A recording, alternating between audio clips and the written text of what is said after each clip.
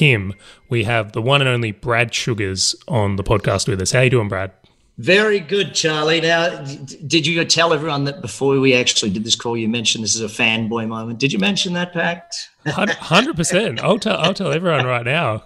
Like straight up, Billionaire in Training. That book actually like changed the trajectory of my business career. I was like, oh, yeah, not doing it right. Actually, that book, I've had more people say that about the way they focused on business from that book than any other book, that it has changed the way they've looked at business. So it's good to know. I love that book. I think it's one of the best things I've ever written.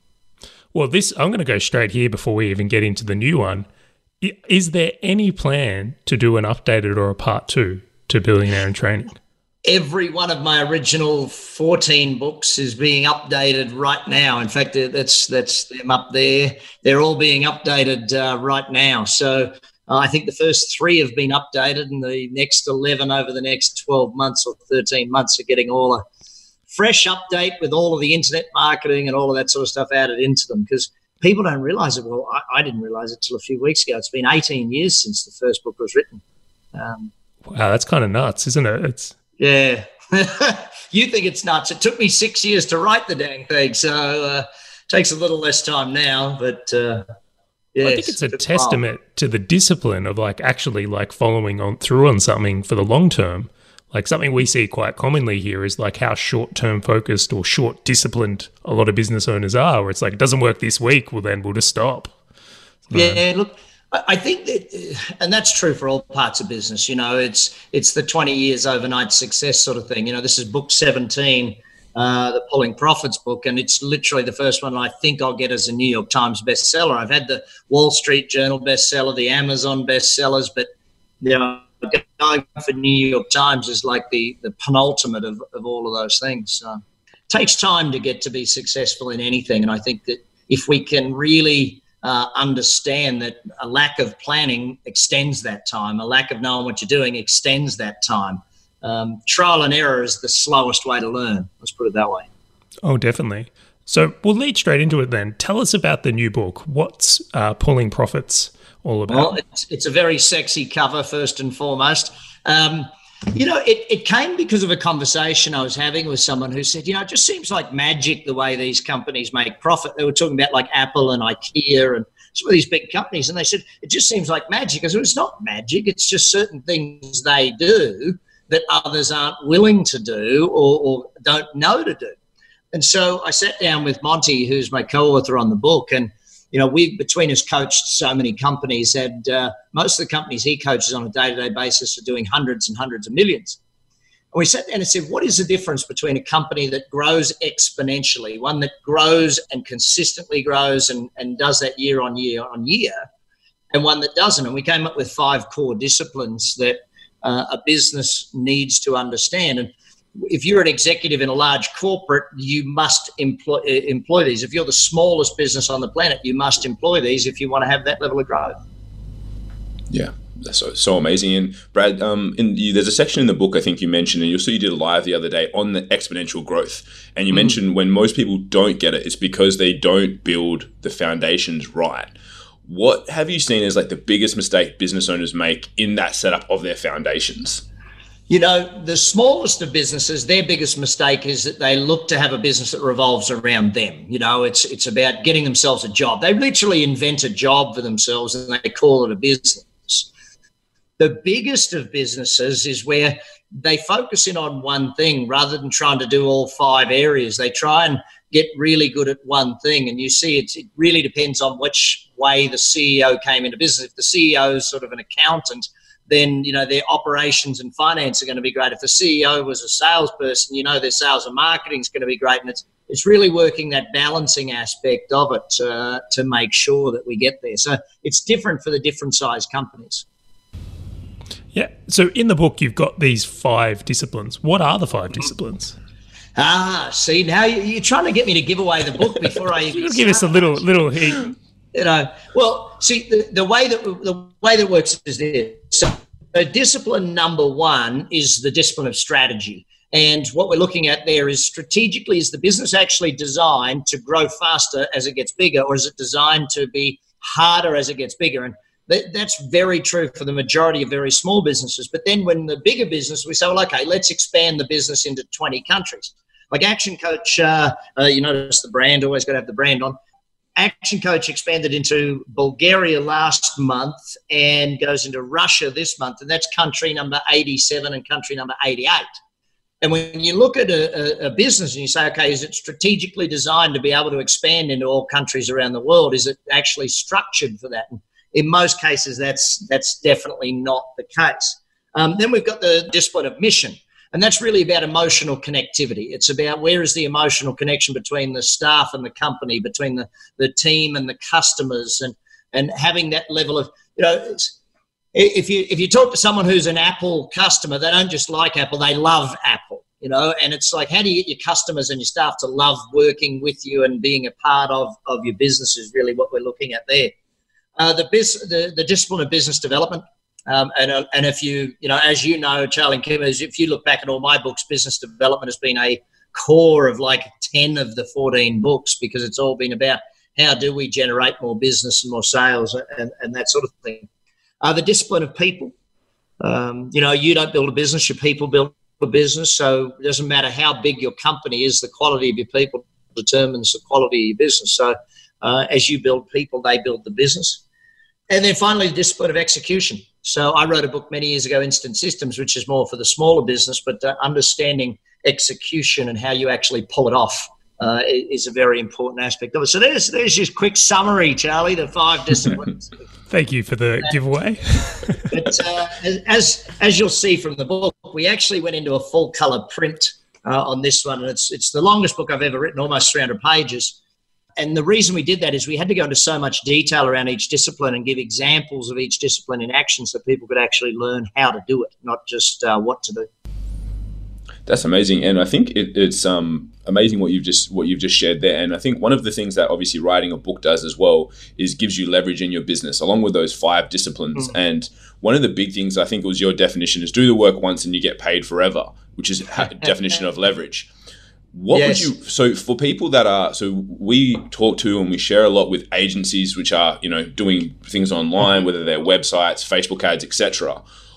How would you recommend people go about creating leverage if they are in that very heavily service-based industry of running an agency? Yeah, and there's the answer to that is see what I've done with Action Coach. In the beginning, I was the only coach coaching business owners. Now we have thousands of them all across the world and doing it in that way.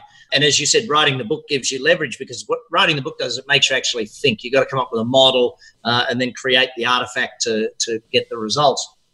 But when you boil it down to a day-to-day, let's start with the first level of that definition. Because when I first learnt leverage, it was ever more with ever less, or the mathematical formula, divide to multiply. And, if you look at divide to multiply, and you go back to Henry Ford with the production line, if within my stuff, my first book, Instant Cash Flow, which divided business up into the 5 steps of the chassis and that sort of thing. The first stage of leverage is do the work once, get paid long term. So most business people have got to start there. And even if it's you're an employee in a company, you've still got to start with work that gets paid long term. Like the best salespeople aren't selling every month. The best salespeople get a customer and set them up for life, and therefore they've got money coming in for life. The best business owner or the best corporate executive is someone who does work one time that pays back. So training your people, developing systems, business planning. Sometimes marketing and sales, because, you do good marketing, it brings customers who stay long-term, or it brings a lot of customers who stay long-term or forever. Sales often because you get a customer that stays with you long-term. So it's almost, if you look at going from stage 1, do the work once, get paid once, which is employee-based work, do the work once, get paid long-term, which is executive or managerial type work, right through to do the work once, get paid forever, which is C-level work or owner's work in an organization. That's beautiful. That's a great definition. And I think, as you said, Action Coach is a perfect example and model for people to look at for that as well. Yeah, buddy, I got a good friend of mine here in Las Vegas. He's actually an Aussie guy, Peter Lick, who's a photographic artist. And people are like, well, you can't do that. And, when I sit down and I look at his business that he has now, selling that each photograph, 100 times and doing it, you can set up a business around anything. You just got to put your thought into it, and you got to really think it through from that manner. I really like that you leaned into the action coach as the example. And I'm just looping back earlier to this interview about like in design, how much easier that is to scale as a franchise into other countries. Like you're literally just duplicating what you've done everywhere else, opposed to like setting up massive factories or production lines and things. You know, when you sit down and look at it, there's sort of the core of investing is real estate, business, or shares, and shares is really just business investing, or real estate investing is you're buying shares of a company that's in one of those two things. When it comes to business, you break it down and say, okay, there's the retail element, there's the wholesale, there's distribution, and then there's the service-based businesses. And for me, I've always been a lover of the service-based businesses. So I've always been in that. You know, I own a commercial cleaning company. I own a property management company. I own all these things that are real service-based because I believe that it is and remember this, though, guys. When I franchised Action Coach back now 20-odd years ago, Action Coach is now in its 26th year, there were no white-collar franchises at that point. Actually, there probably was. There was like expense reduction analysts and H&R Block. And so we had to invent a whole new industry, develop a whole new thing that was just not there. And that, to me, was the exciting and challenging part of it. And the best part was I was young enough and naive enough to believe I could do anything. So I did. The problem with most people when they get older is they're too stupid to believe they can do anything. They've got too much experience and they go, oh, no, that can't happen. That's why I think millennials are positioned as some of the best business people to come. And I'm not sure if you saw it, I did a podcast. I do one called The Apprentice Billionaire, and it's me interviewing young millennials about how they succeeded. But I had to do one which was just a pure rant about what is it with an older generation saying that millennials don't work that hard, millennials are bad, millennials this. It's like, dang, they are some of the best entrepreneurs I've come across. I mean, they're more entrepreneurial than almost any generation before them, and that's perfect. You don't want to create employees out of school. You want to create employers. You know, where are the people, the entrepreneurs, not employees? I tend to think that's the shift that is coming. We're going to see much more small businesses start up and, I suppose, less corporate environment. Yeah, which is cool. Yeah, it's moving in that direction, and even corporates are moving in that direction of developing small businesses within the corporate type thing. You know, I know a lot of the CEOs that we coach. They're the head of a $10 or $20 million division of a multi-billion-dollar company, but they are profit responsible. So that's really just a small business that's owned by a very large business. Yeah, I rate it. I think that's definitely the way to go. Maybe I should write a book on that, Charlie. Do you know what? I was just thinking that. Maybe you should lead the millennials, or how to spin small businesses out of franchises. It will probably do well for you. That's another one I should do, actually. I do a thing once a year where I invite 10 businesses to here in Las Vegas where I live, and I actually help them create a business plan to go to $1 billion a year based on how they can expand globally and that sort of thing. It's a lot of fun for me. I get to sit and work with 10 business owners who really want to grow and show them how to do it. That's a very aspirational goal. I can only imagine the people you come across. You know, I mean, it's amazing the businesses that we come into that we have in that thing. You know, I sit there and sometimes I look at it. One of them was a water distribution business in Asia. And you don't think of water distribution in most Western countries because you just turn the tap on and there's water. Well, in many Asian countries, that's not the case. So what's the water distribution business? And this is a business that's already doing 120, 130 million a year. And how do I get them tenfold is the game. So I think a lot of business people, Charlie, they just think too small. They're just way too small in their thinking. And even to the fact where you say to someone, what do you do? They say, I own my own small business. Shut up. No, you don't. You own a big business in training. And that's why you mentioned the book, Billionaire in Training. Everyone is a billionaire in training. You know, the question is, will you pass? I love that. That's a killer mindset right there. I love that. Can I ask, bro, when you are looking at that, so for example, that water distribution business that comes through and you go, how am I going to help them tenfold this? What's the first thing that you look at with all your experience over the years that will indicate whether or not that can happen? There's these things called 5 disciplines. So I go through the 5 disciplines. And I literally do. I mean, I literally go through the 5 disciplines in my own head and start to think. Normally, the first one is strategy. Normally, strategy is the first one because if there's a fundamental core business model problem, then it doesn't matter what you do with marketing. It doesn't matter what you do with people. If the core model of the business, or even the core model of the product, how the product or service is sold, how it's packaged, how it's delivered, is it delivered? See, when I started business coaching, guys, you got to remember there was no such thing. What there was a lot of people doing business consulting. And what happened was I started giving seminars, and I remember Robert Kiyosaki put me on stage, and Blair Singer, and my good friends Stan and Jane Jordan down in Melbourne, Australia, put me on stage. And people would keep coming to me asking me for help. And I said, listen, I don't have time. I'm running my own businesses. So why don't you just call me once a week and I'll coach you through it? And by pure accident, the business coaching industry was started. And you sit down and you start thinking about how do you see, and that's why I had to write the books. I had to evolve everything that was in my head into some sort of a model and say, well, okay, how does that actually happen? And that's why I wrote the book, The Business Coach, after 13 years of coaching business owners to success. So we'd gone through something in the vicinity of 10 to 15,000 business owners that we'd coached to success.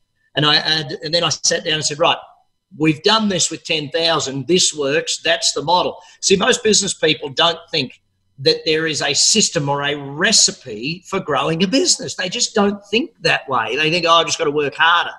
No. And there's none of this, you've just got to work smarter either. You've got to work both harder and smarter if you want to succeed in business today, especially in your industry, guys. Why? Because in your industry, you're on a competitive analysis with the world.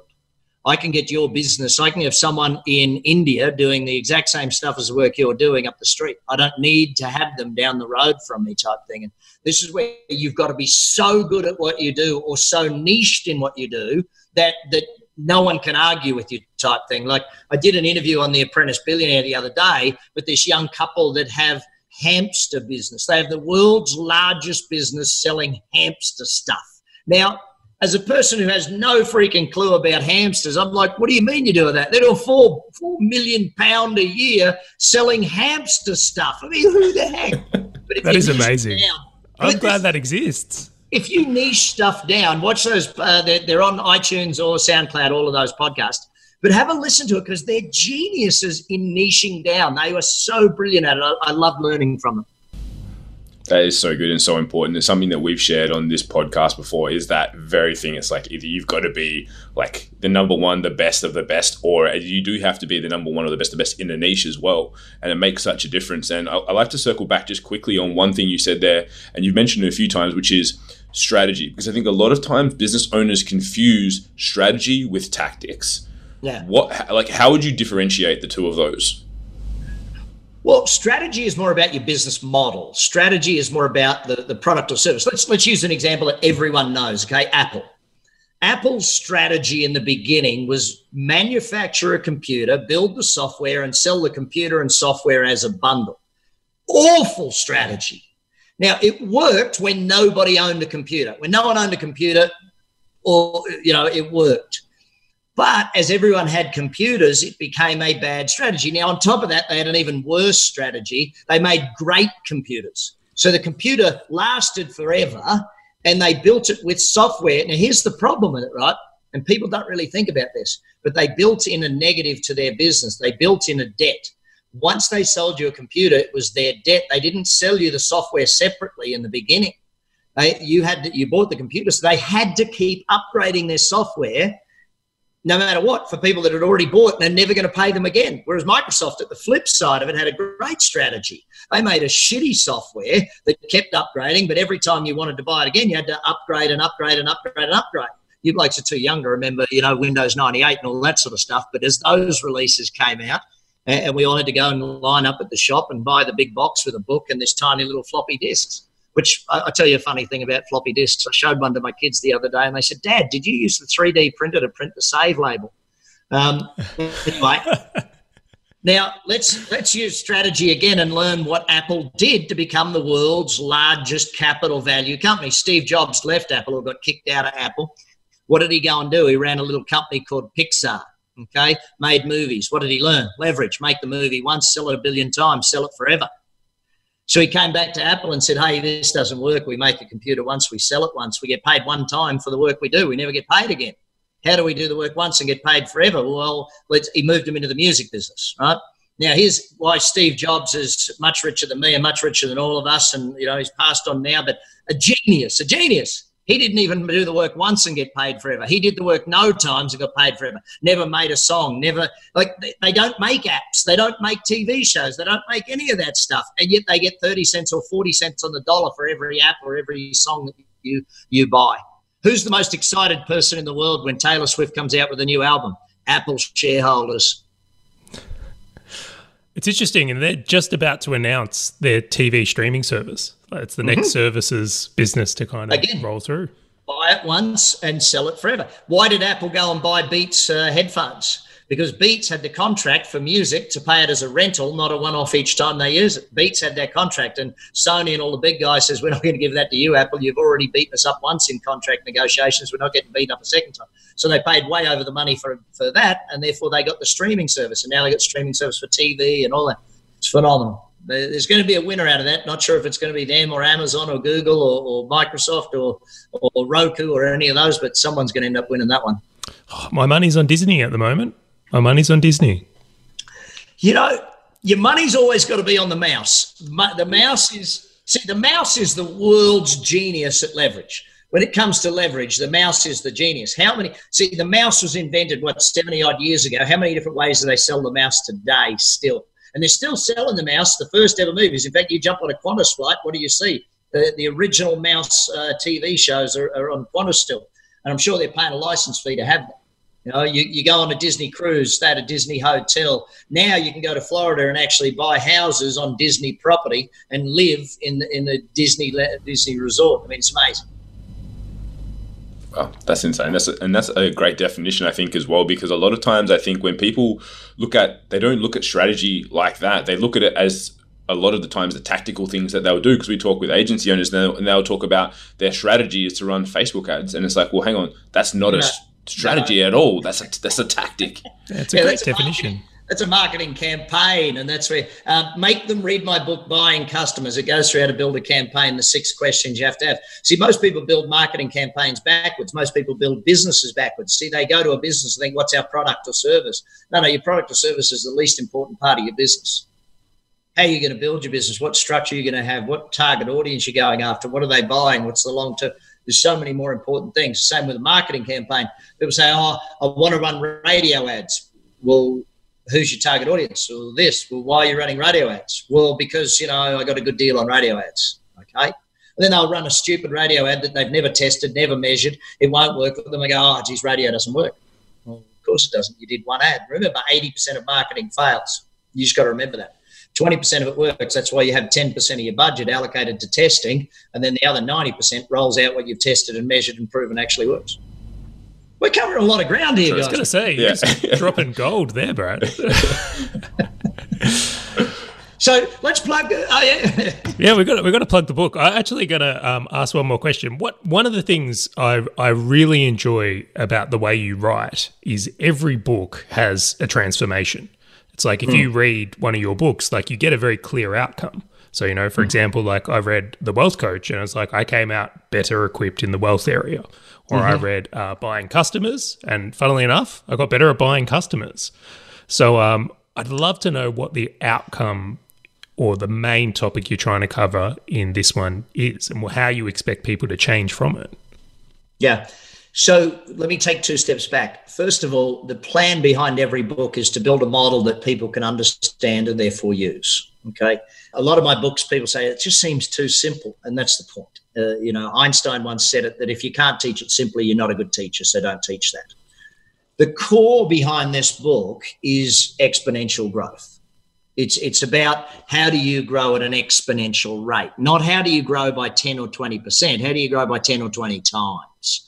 And how do you consistently do that year in, year out? How do you consistently do that? Because a lot of businesses will have a good growth path and then they'll have a plateau for a few years to catch up, and then they'll go again and then they'll plateau. And so the aim of this is to not have the plateaus, to continue on that growth path and to continue doing it to dominate the worldwide market of your product or service.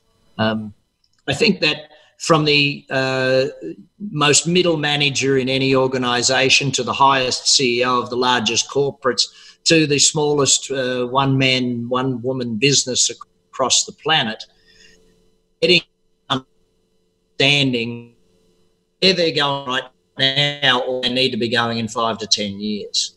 See, some people will read the book and go, okay, now I get where I'm going a few years from now. Like when you read Billionaire in Training, a lot of it you weren't ready for, but it gave you the roadmap of saying, okay, that's where I need to go in order to get there type thing. And that's the same with the Wealth Coach. With the Wealth Coach, when people get about halfway through, the majority of people about halfway through the book are kind of like, okay, this is now getting past where I'm at. And that's great because you need to learn past where you're at or you never get there. The old saying, got to learn before you earn. So exponential growth, Charlie, that is the core behind this one, making sure people understand it. Well, you've got me curious now, because for me personally, right, I experience exactly what you spoke about. We've had some great growth runs, but it feels like we plateau every time, in all honesty, for cash flow. Cash flow is the thing. It's like, oh, we've got to slow down. We're running out of cash. And then we gear up again, and then we get to go again. So I'm fascinated to read this book and hear how you've navigated those types of waters. You know, look, the thing of running out of cash really is a very big part of the business's planning cycle. You know, and I go back, Charlie, like I started a business and now it's running across the world. It's called Profit Plus.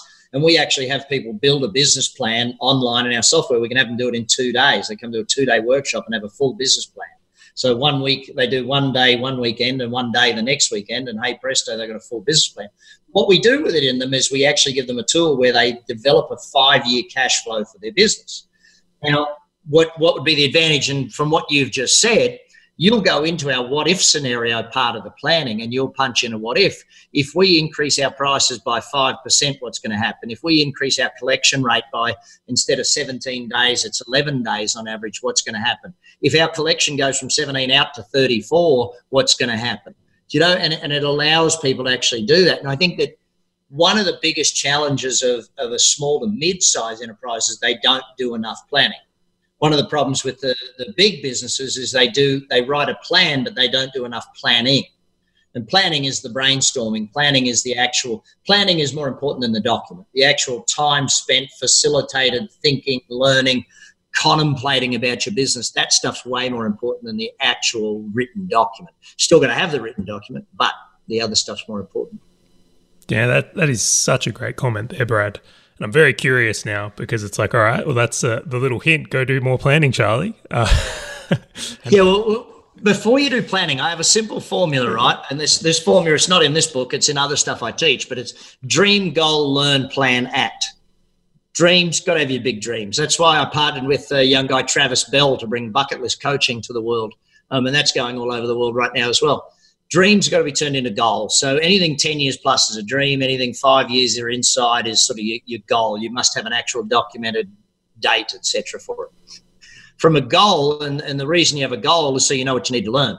And this is where a lot of people struggle with this whole point of, see, let's imagine, if there ever been a time when either of you guys has told someone your goal and they've gone, oh, there's no way you can do that, or that's not possible, you can't do that. Ever been that time?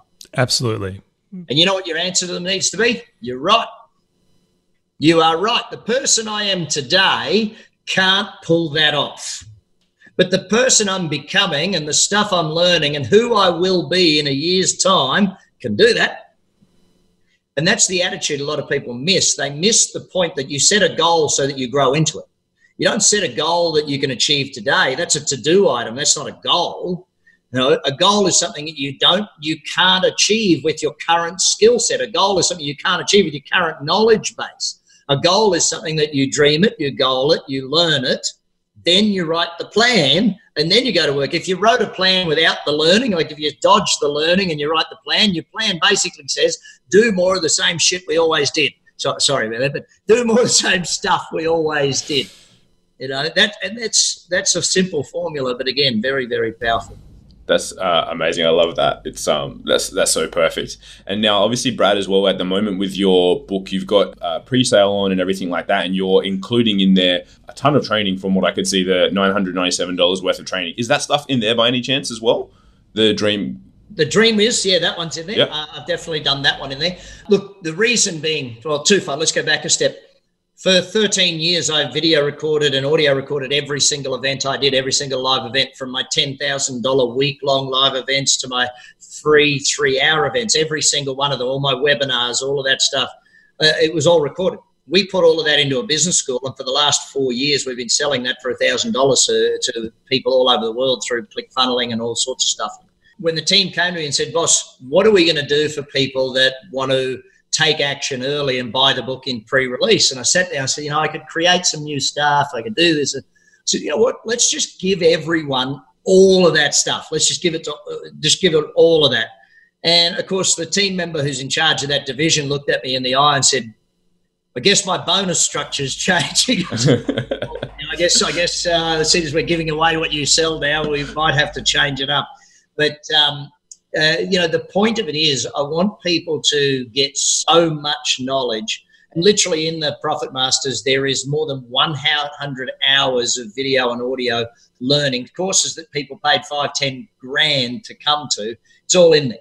And so where we actually, interestingly enough, I got orders for over 100 books the other day from the business school here in town, because all the kids in university are saying, "Hey, I want to learn all of that stuff, and I can't afford 1,000, but I can afford $24.95. So kind of cool in that way. Oh, I think that's great. That is a serious bonus. Yeah, that's amazing.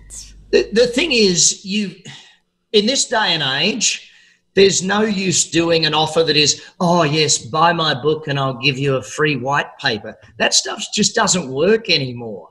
People have to be astounded by the offer to go, I would be an absolute moron not to do that, wouldn't I? Yes. And in fact, you'd be an even bigger moron not to buy 3 of them for your friends. So, yeah, that to me is what an offer looks like in this day and age, because there's just too much noise out there for it to be something for you to stand out. Your offer needs to be amazing. It needs to be so blunt and so brutal. But it's only once we get into selling through Amazon and Barnes and Noble and all those guys and Dymocks and et cetera, once we're on those, all that stuff disappears. So, because those blokes take all the money then. So, guys, the book is out on the 1st of April. The pre-sales are right up until then. We're going to include a link on this interview so you'll be able to grab these bonuses. I've grabbed them personally. Like, you got me, Brad. I was like, this is a killer offer. I can't resist. So I didn't even question it. So we'll make sure we include all that. Now, I've got one question I have to ask, because it's been a curiosity point for me personally. So me and my wife, we both read The Wealth Coach, which was a game changer for us in our own home for thinking about how we're going to tackle investment and the rest of it, which everyone just go buy that book. It's well and truly worth it. But the book's written in a fable or a story. I would love to know, are you based on one of the characters? Well, the Wealth Coach is basically someone that's on this podcast. So, I've coached a lot of people around money over the years, mostly friends. There's a lot of friends. I don't know what it is, but, I know exactly what it is. None of us have, mentors, role models, parents that were rich. We just don't have it. And even my kids, they have the most distinct advantage in the world in that I'm here ready to teach them because they're my kids. So the chances of them learning from me are about 0. I got 5 of the little suckers. So, I'm not that little anymore, 17 down to 9 months. So with 5 kids, it's, I think, one of the reasons I wrote The Wealth Coach is I wanted my daughters to be able to read something that made sense. And I wanted my parents to be able to read something that made sense. And I wanted my friends to be able to read something, because as much as I love to think that people want to learn from me, those closest to you are probably the ones that are hardest to teach. So, it's, if I give them in a book format, as I watched an interview with a famous actor, and he talked about making a movie that his kids could see, because literally every movie he'd ever made, he was shooting people or dying or, all of the action stuff. And I thought I really want to write a book that every single person I know would benefit from, not just those that own a business, but every single person I know. And I think that's what we achieved with The Wealth Coach. And I'm very impressed. You did very well. I think that, honestly, it's second to Billionaire in Training for me. Still, that's going to be my number 1, but I thought that was a fantastically well-written book. The best review of that book, you all know, I'm not sure if you guys know, Sharon Lechter. Sharon Lechter was the person who wrote the book Rich Dad, Poor Dad with Robert Kiyosaki. And it was actually designed to be a brochure for their board game, which is called Cashflow. And Sharon read the book and she's actually had laws put in place here in the United States for education, financial education in high schools. So, and when she read it and just said, yeah, every person needs to read that book, I thought, I'm pretty happy with the fact that the author of Rich Dad, Poor Dad said everyone needs to read my book on wealth. So thanks, Sharon. Yeah, definitely. Take that one. So I've got one last question here, is that I can tell you're pretty keen on getting New York Times bestseller. How can we help you do that? What do we need to get everyone to do so that we can make this happen? Look, I think it's just share. Just keep sharing. You know, look, business ownership and being a corporate executive or a manager or a leader or a C-level exec, it's not the easiest road in the world, you know, and when you go down that road and when you choose that road, you choose that you have to continuously learn. And so every single one of us, whether it's our friends on LinkedIn or Facebook, we all have a dozen other friends who right now need to learn some things about how to grow. So if everyone can just keep sharing it out there and that sort of stuff, but on top of that, read it and apply it. Because, you know, then the story and the share is not, hey, I read this book and it was a great book. It was, hey, I read this book and I doubled my profit from it. That sells more books than, hey, I like the cover of this book. It looks nice. You know, that to me is an important aspect behind it. I think, you know, it's a big read. It's almost 300 odd pages. So but the detail, I think if you think of it more like a workbook, and take notes in it and that sort of thing, then I think you'll get the most results possible. Well, guys, you've heard it here. So we're going to get everyone pre-sale, buy it and get those bonuses. It's definitely worth it. And then apart from that, once you do, share that link around. Let's, I would love to contribute to you getting this New York Times bestseller, and I'm sure Kim would as well. Every single one of us, guys, you know it, and I know it. We set goals and we got to go for it. We got to push hard and we got to get there. Whether I get there on day 1 or day 20 or day 100 or day 5,000, I don't know. But we'll keep pushing for the New York Times. But can I finish off with one statement, and that's this. Guys, I love your work. I love what you do with people. I love the way you help people grow and do the things that they're doing. If you're watching this podcast and you don't really understand who these guys are and what they do, check into it. Get some help. Go follow, go learn, do that. Please, please, please work with them. Well, I think that is definitely how we want to finish. Thank you so much for the kind words, bro. Thanks, Brad. Appreciate it.